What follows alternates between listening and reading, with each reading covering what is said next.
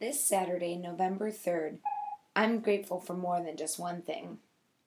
I'm grateful for a lovely brunch with two of my favorite lady friends. I'm grateful for being able to relax and appreciate the sunshine, do some reading, and take a nap with my boyfriend. I'm appreciative for just taking things slowly today. It felt good and I feel exactly where I need to be.